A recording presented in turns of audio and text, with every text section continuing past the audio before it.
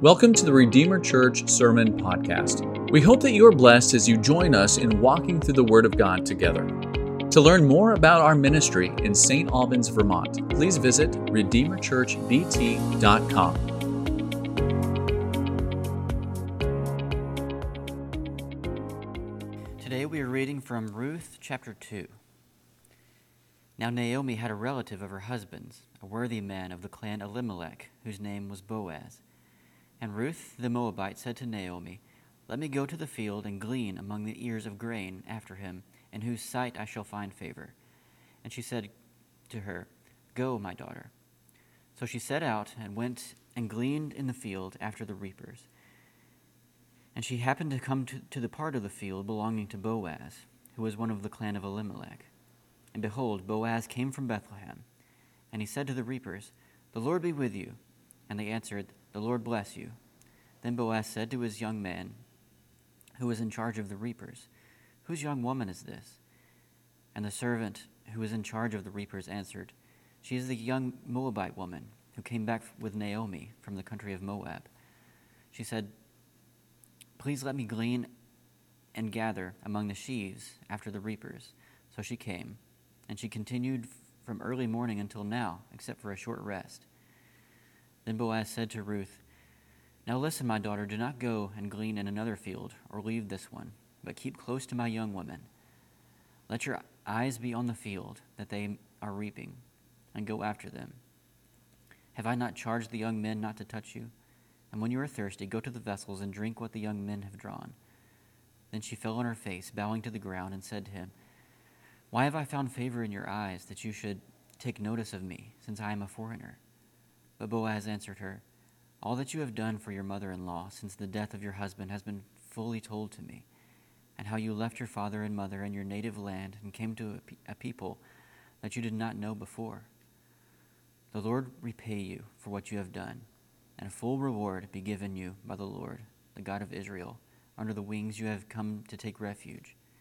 Then she said, "I have found favor in your eyes, my Lord, for you have comforted me and spoken kindly to your servant, though I am not one of your servants." And at mealtime Boaz said to her, "Come here and eat some bread, and dip your morsel in the wine."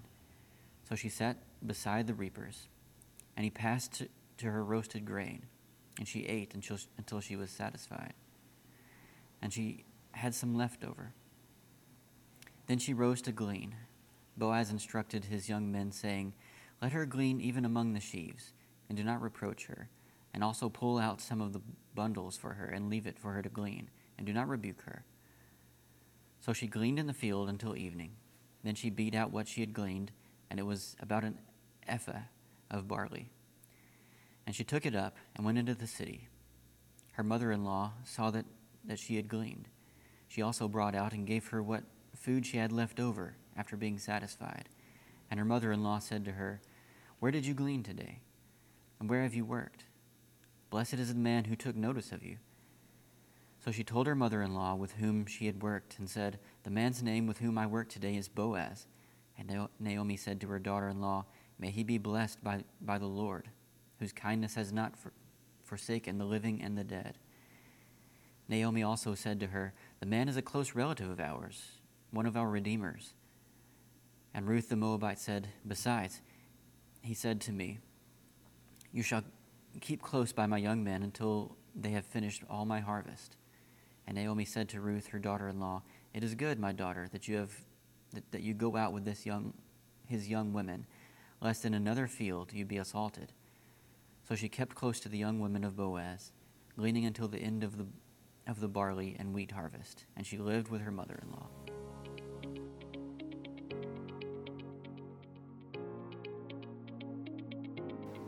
All right. Well, good morning, everyone. There it is again. All right. Man, one of these days I'm going to come up here and not say the word all right. But today is not that day. Well, Paul, thank you so much for your kind words about being a theologian. And the only thing I could think of when you said that is that my first line of this sermon is a Transformers joke that I don't want to say anymore. So we're just going to pretend that that didn't happen. But we are continuing, as you guys see, our sermon series on the book of Ruth. And it's this beautiful short story where there's more than meets the eye. That's the joke that I was going to do, but a theologian wouldn't say that. But last week, we left Naomi and Ruth kind of essentially at rock bottom, right? That's kind of where chapter 1 ends. And you saw that there was these kind of beams of light that were kind of being shown in by God to Ruth, but she didn't quite see it, or not Ruth necessarily, but Naomi, but she couldn't see it because of her bitterness. And she was bitter because they'd lost pretty much everything. Right? Ruth and Naomi both, but really Naomi, she not only lost her husband, but she also lost her 2 sons. And not only that, but she's also in this foreign land, so she's not even with her people. And then Ruth, she has lost her husband.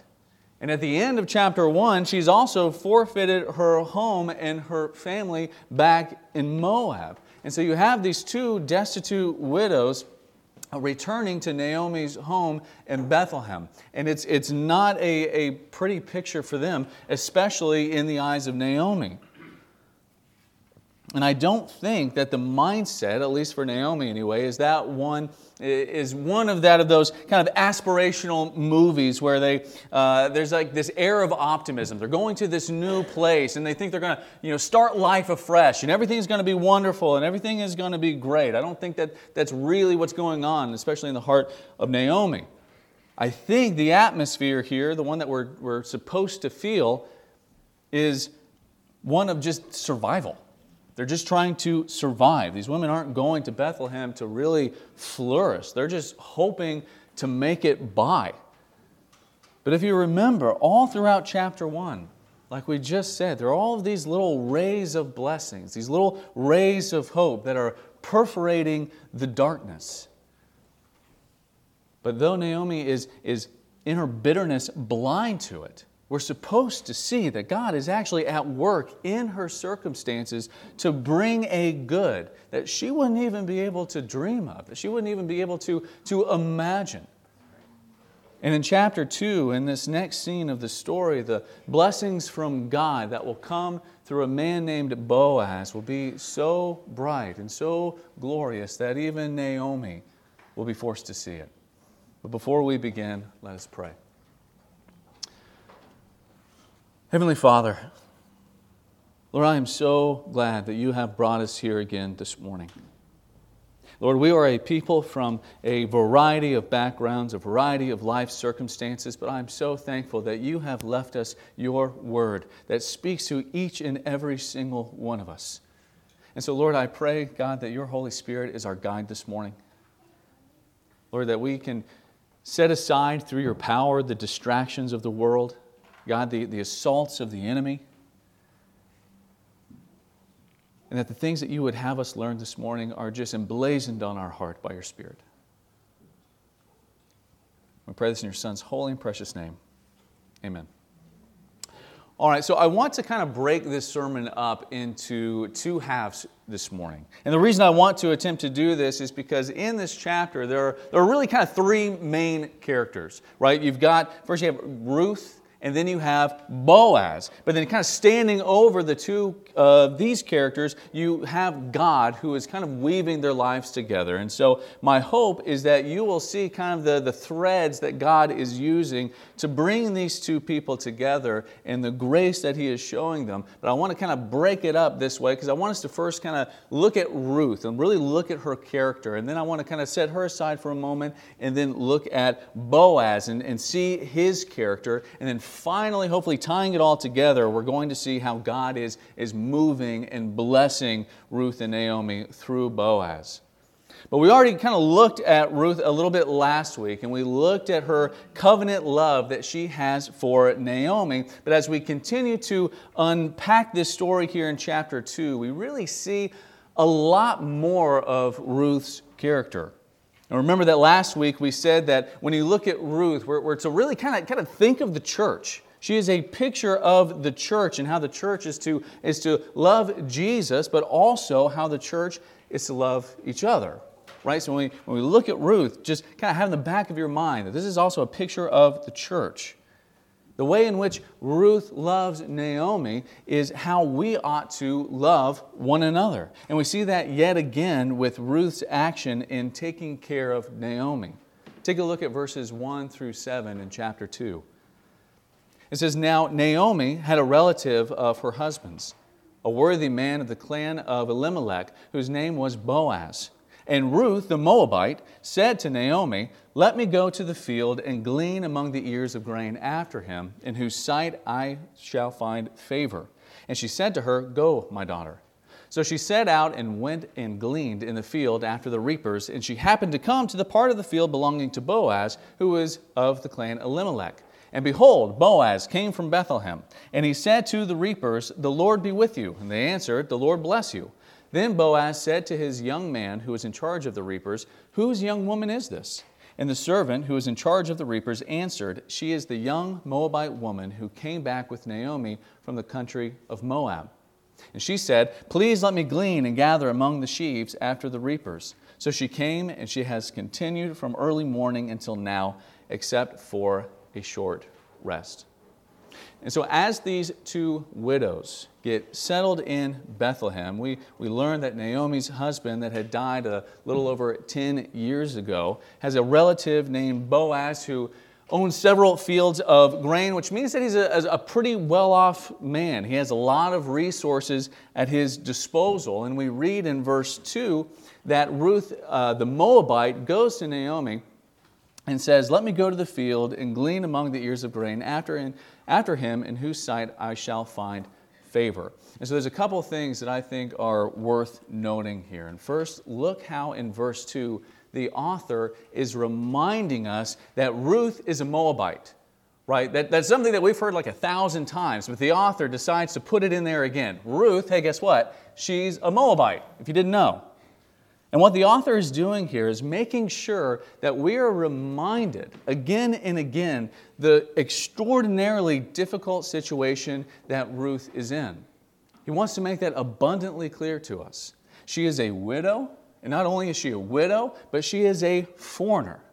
Both of those things do not bode well for Ruth during this time. And yet, despite this, she goes to her mother-in-law and out of her great love for her, essentially says, "Let me go out and try to work for the both of us to bring us food from the field of Boaz." Now in verse 2, it sounds like Ruth is pretty confident that she is going to find favor in Boaz's eyes. But the way that this is actually structured, she is essentially recognizing here that there's a real chance that she's not going to find favor. She's essentially saying that I hope that I find favor in the eyes of Boaz. There's a real chance, a real danger that because she's a foreigner, because she's a widow, because she's so vulnerable, because of all of these things that are stacked against Ruth, she may be completely rejected and told to leave the field. And then verse 2 ends with Naomi saying, "Go, my daughter." And just a quick aside, there's no real reason why Naomi can't go either. We're not really told why she doesn't join Ruth. And maybe it's because maybe she injured herself on the way to Bethlehem. Maybe she's working in another field. We don't really know, but personally I think it's because of her bitterness. I think she views her entire situation as completely hopeless, that there's no real point of doing anything, and it's rendered her immobile. But regardless, we see Ruth's love for Naomi, and not chastising her, not saying, well, you need to come with me or anything like that, but lovingly going out and taking initiative to provide care for her mother-in-law. And next, and this is very much related to what we just spoke of, but I believe that the author really wants us to admire Ruth for how hard of a worker she is. She is by no stretch of the imagination a lazy woman, not by a long shot. We see in verse 3 that after Naomi tells her to go and work in the field, she sets out and she gleans in the field after the reapers. Now, gleaning simply means gathering the leftover grain that would be lying on the ground after the harvesters kind of did their work, and by the law, they were allowed to do this. They were allowed to go in these fields and pick up the leftover grain. The Old Testament gleaning laws were actually meant to convey God's loving kindness through His covenant people of Israel to the vulnerable people in Canaan.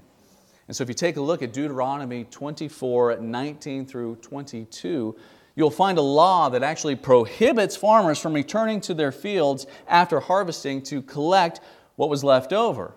And instead, it instructs them to allow these leftovers, this excess grain, to be gathered by people who don't have legal access to the land. So this would include foreigners, it would include people who have just kind of taken up residence in the land, it would include the fatherless, and it would include widows. And so this is what Ruth is doing. She is going to these fields after the harvesters do their pass through it and is gathering what is left over. And we see that as she is doing this, she eventually crosses over into some fields that belong to Boaz. And in verse 4 through 6, Boaz then, kind of from a distance, sees Ruth, and he asks a young man who is in charge of all the reapers of his field whose she is. That's a hard thing to say. And the young man answered, and she said that she is the young Moabite woman who had come back with Naomi from the country of Moab. And he relates to Boaz how hard she has been working. He talks about her hard work. He says that even at the end of verse 7, that she'd been working from early morning until now, and she's only taken just one really short break. So she's a hard worker. And then if you jump down to verse 17, you see that she continues to glean in the field until evening. And then even after that, she has to then beat out what she has gleaned in order to get the grain. And then after all of that is over, she then has to take what she has gleaned and take it all the way back to the city where her mother-in-law is. And so the author really wants us to be impressed with Ruth. We're to be impressed with her work ethic, how hard of a worker she is, how hard she is working for Naomi. And you know, it's really easy, right, to say that you love someone. The words that come out of your mouth are pretty easy to say. And it's really easy to even say that you want to care for someone, right? But it's another thing to actually go out and do it. To make the sacrifice and do the hard work. But the love that Ruth had for Naomi, friends, it wasn't just talk. And so she put in the work to not just take care of herself, which that would have been a lot easier, right? She wouldn't have had to work for near as long in this hot and arid field. But she went through all of the difficulties of working in that field for as long as she did so that she could also care for Naomi. And this is a really humbling picture for us to see as the church. Because again, remember, Ruth is exemplifying the type of love that we are to have for each other, right? And this is the love that I've spoken of before, and I may have even mentioned it to you personally, but this is the love that Paul talks about in Galatians 6, is it not? Paul in Galatians 6:2 says, "Bear one another's burdens and so fulfill the law of Christ." And Paul is calling the church to actually take the burdens, take the difficult situations, the hurts, the pains, the brokenheartedness that we find our brothers and sisters in, and actually place them on our own shoulders. And then when you take a backpack off of somebody, when you see someone who's walking down the street, and they've got this heavy backpack on that's full of books or something else, heavy bricks for some reason maybe, and you put that backpack on yourself, does that backpack magically become weightless? No, not at all. Of course not. You feel the weight of that backpack on your own shoulders. And that's exactly the picture that Paul is giving us here. When we talk about bearing each other's burdens, it sounds really nice and flowery, right, when we first speak it. But we sometimes fail to recognize that when we bear each other's burdens, it's not meant to be an easy thing for us. In bearing each other's burdens, we are called to do more than just give each other pats on the back and empty promises that we'll be praying for you, bud. We are called into action to alleviate the burden on someone else's shoulders and place it on our own. And this is how we show the love of Christ to one another, and this is how Ruth is showing her love to Naomi. And so, yes, Ruth is an extraordinarily hard worker, and we should be absolutely impressed by that, but let us not lose sight of why she is working so hard. It is to show that love that we are to show to one another for Naomi. That is what's going on here. Now, the last thing that I want to just briefly mention regarding the character of Ruth is simply her humbleness. Throughout this entire scene, we see her humbleness displayed again and again. And one Bible scholar sums it up, and I'll just leave it at this, by saying, Ruth knows how to take initiative without being presumptuous. In verse 7, the servants report to Boaz how she had approached them that morning. She had said, "Please let me glean and gather among the sheaves after the reapers." She does not demand a handout. She does not presume the right even to glean. All she wants to do is gather up the leftovers after the reapers are done, and she asks for permission to even do that. She is like another foreign woman who came to Jesus and said, "Lord, even the dogs under the table eat the children's crumbs." To which Jesus responded by extolling her faith. Ruth knows how to take initiative, but she is not pushy or presumptuous, but meek and humble. So that is Ruth. She is a woman of great character, a woman who we should seek to emulate. But then we are introduced to Boaz in the very first verse of the chapter, actually. And we learn that he is a relative of Elimelech's, and this relationship will be important a little later in the story. But in verse 1, we also get a little snippet of Boaz's character, who he is as a person. And we are told that he is a worthy man. He's a worthy man. Now the word for worthy here is the word gibor. And it means what we typically think of as kind of like a valiant knight. That's the picture here. He is strong, a valiant knight. Yeah, like in medieval times, that kind of knight. So he is valiant, he is strong, he is noble, he's courageous and exemplary. That is what the word gibor conveys. And that's the type of man that we are to think of when we think of Boaz. But we see that not only is Boaz noble, not only is he gibor, but he is also a godly man. He's also a godly man. In verse 4 we read, "And behold, Boaz came from Bethlehem, and he said to the reapers, 'The Lord be with you.' And they answered him, 'The Lord bless you.'" Now this is kind of a throwaway line, it seems, but I believe it's in here for a purpose. I believe that the author has included this interchange so that we can immediately tell that Boaz honors the Lord in his work and is respected by his workers. We're to see that he is a God-saturated man, and so he greets his workers with God. These aren't just platitudes he's spouting. He actually means it. When he tells them, "The Lord be with you," he actually means it.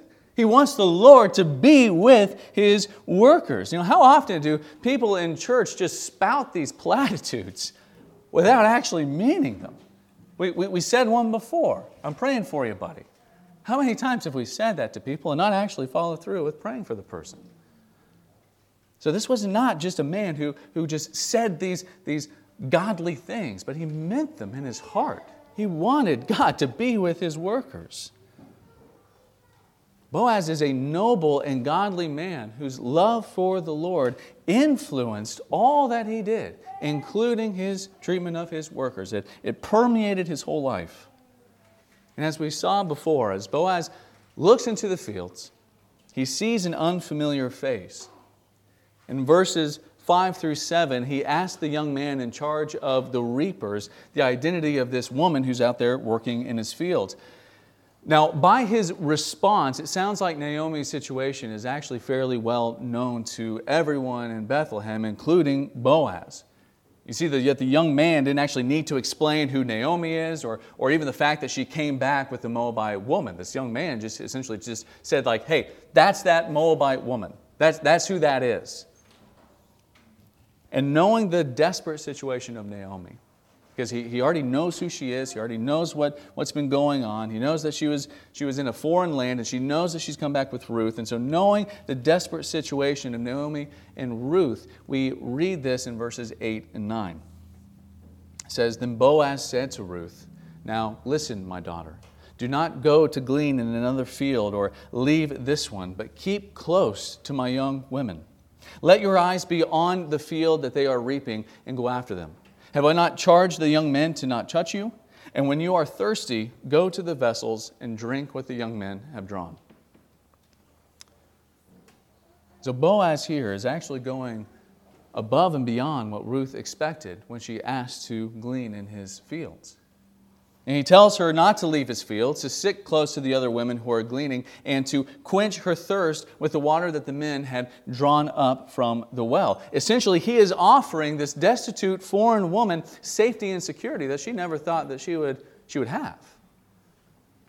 Not only this, but he continues to far exceed what the law in Deuteronomy 24 required of him. And in verse 14, we read that at mealtime, Boaz said to her, Come here and eat some bread and dip your morsel in the wine.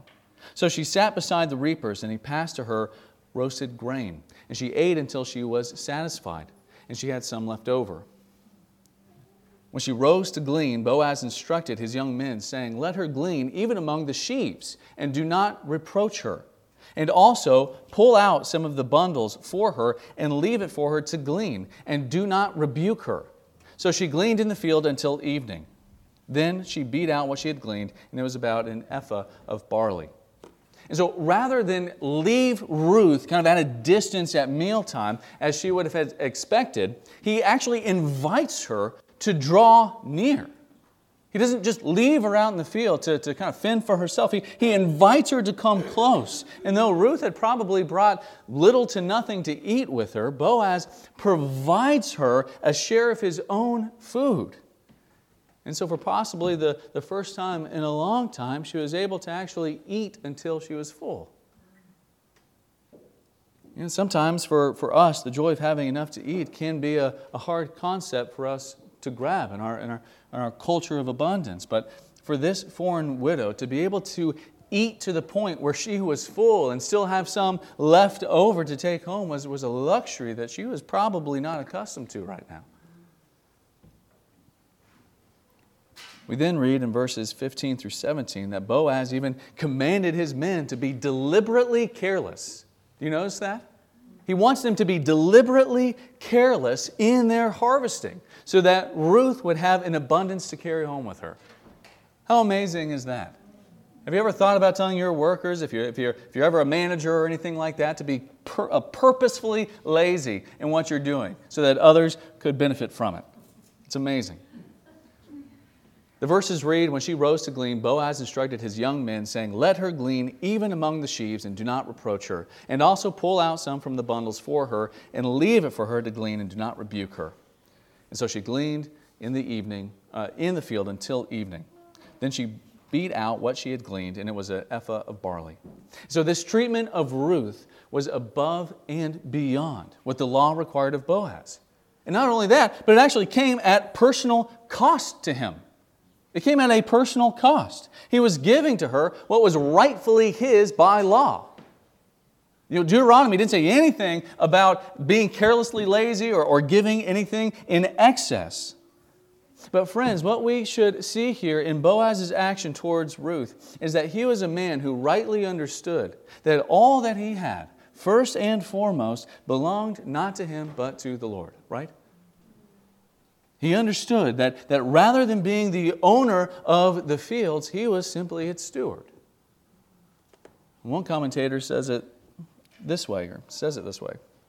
While Boaz takes responsibility as a man in authority over his fields, he does so in light of his more fundamental identity as a man under authority, who must righteously manage what the Lord entrusts him according to covenantal priorities.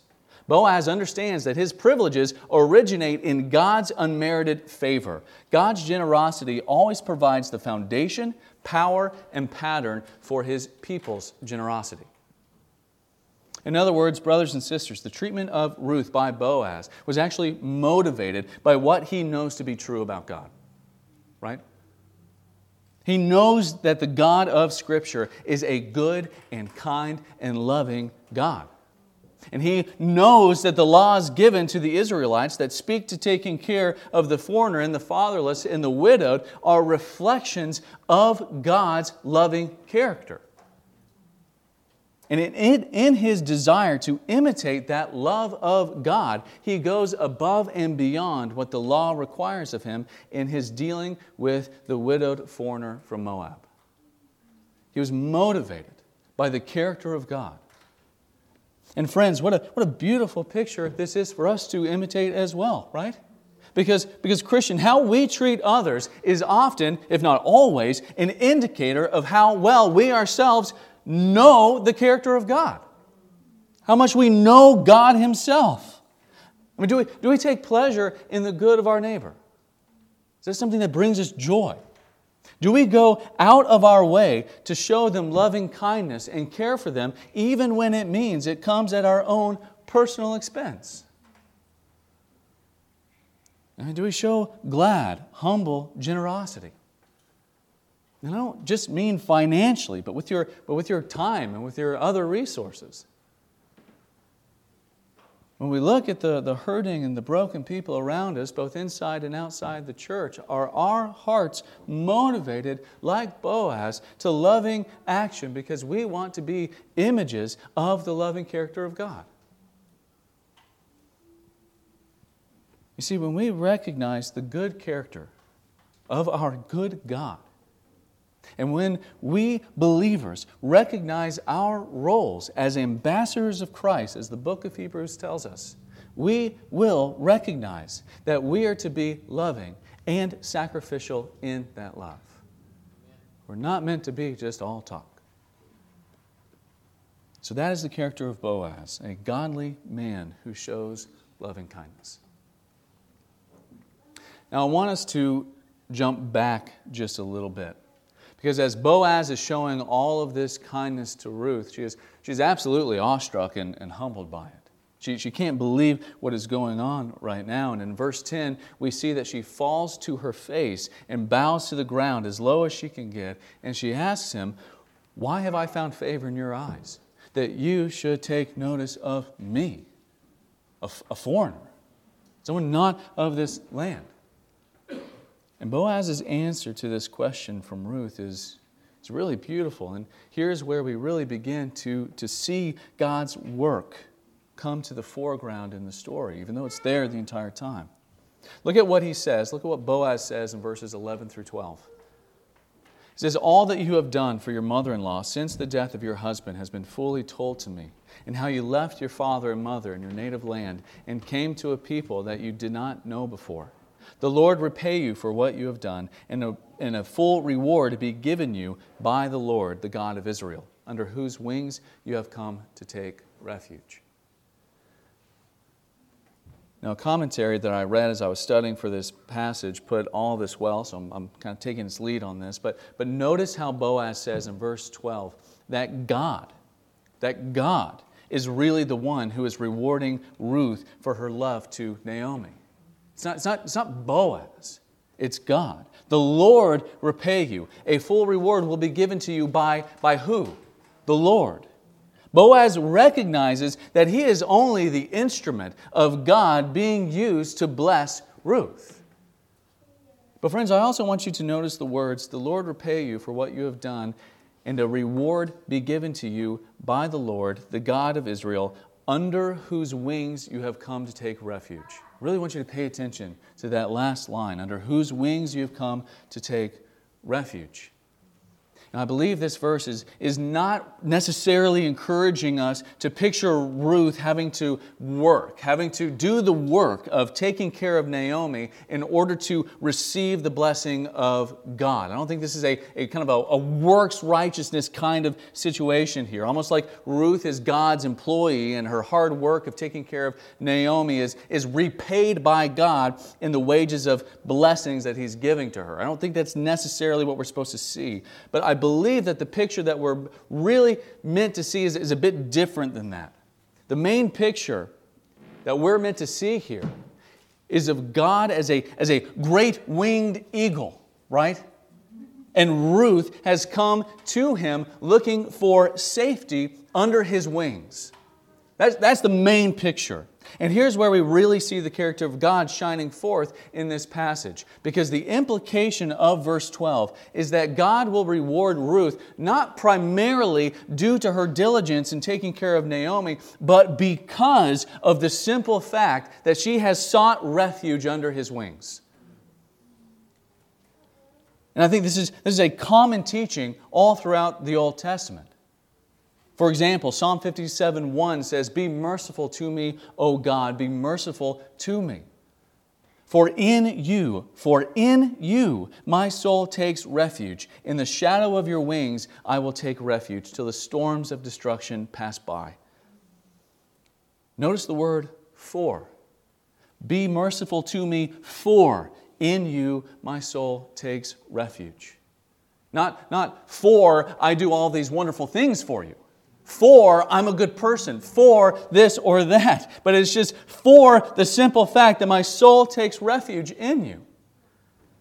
Why should the Lord be merciful to the psalmist? For he has taken refuge in him. Likewise, why should God be merciful to Ruth? Because she has sought refuge under His wings. She has chosen God's protection even above the protection of her family, of the false idols that she used to worship, of her home country of Moab.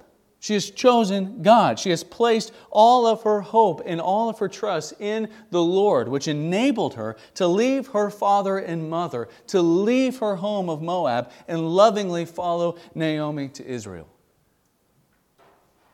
I believe we can miss that trust that Ruth has in the Lord in the entire narrative of Ruth. I think we can sometimes just kind of gloss over it. I believe that we sometimes, when reading this book, only really focus on Ruth's relationship with Naomi or even Ruth's relationship with Boaz, and we miss that Ruth's words in chapter 1 were not empty words. That Naomi's God would be her own. Those weren't empty words. Ruth's faith in God is a robust and true faith.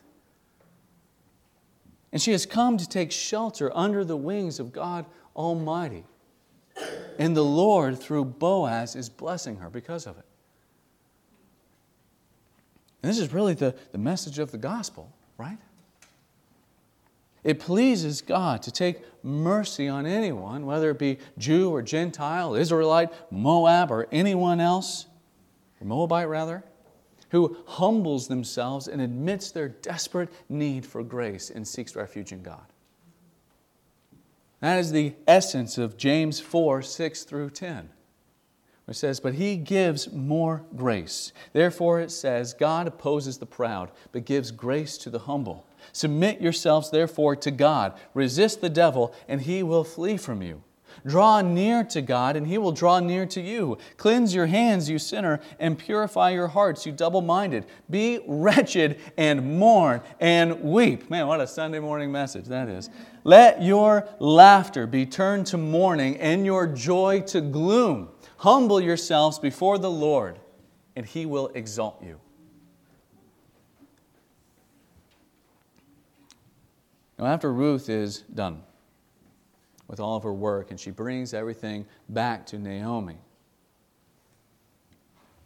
Naomi does something that you wouldn't really expect of Naomi, knowing her thus far. And I really love this next part because we get to see actively this hard shell that has formed over her heart begin to be kind of chipped away.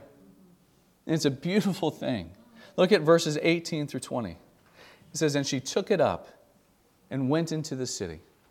Her mother-in-law saw what she had gleaned. She also brought out and gave her what food she had left over after being satisfied. And her mother-in-law said to her, 'Where did you glean today?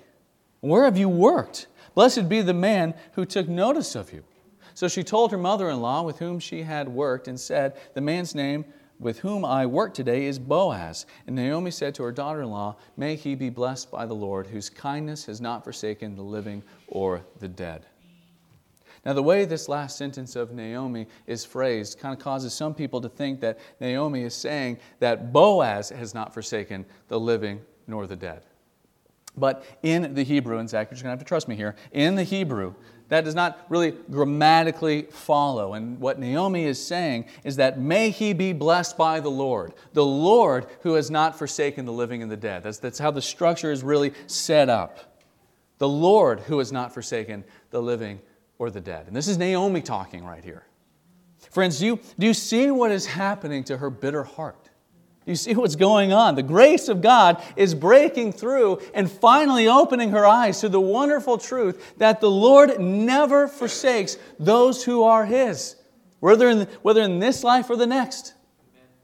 Her bitterness, which had hardened and deepened under what she saw as the lashes of God's judgment, at last begin to melt when she is brought face to face with an undeniable experience of His goodness and His grace.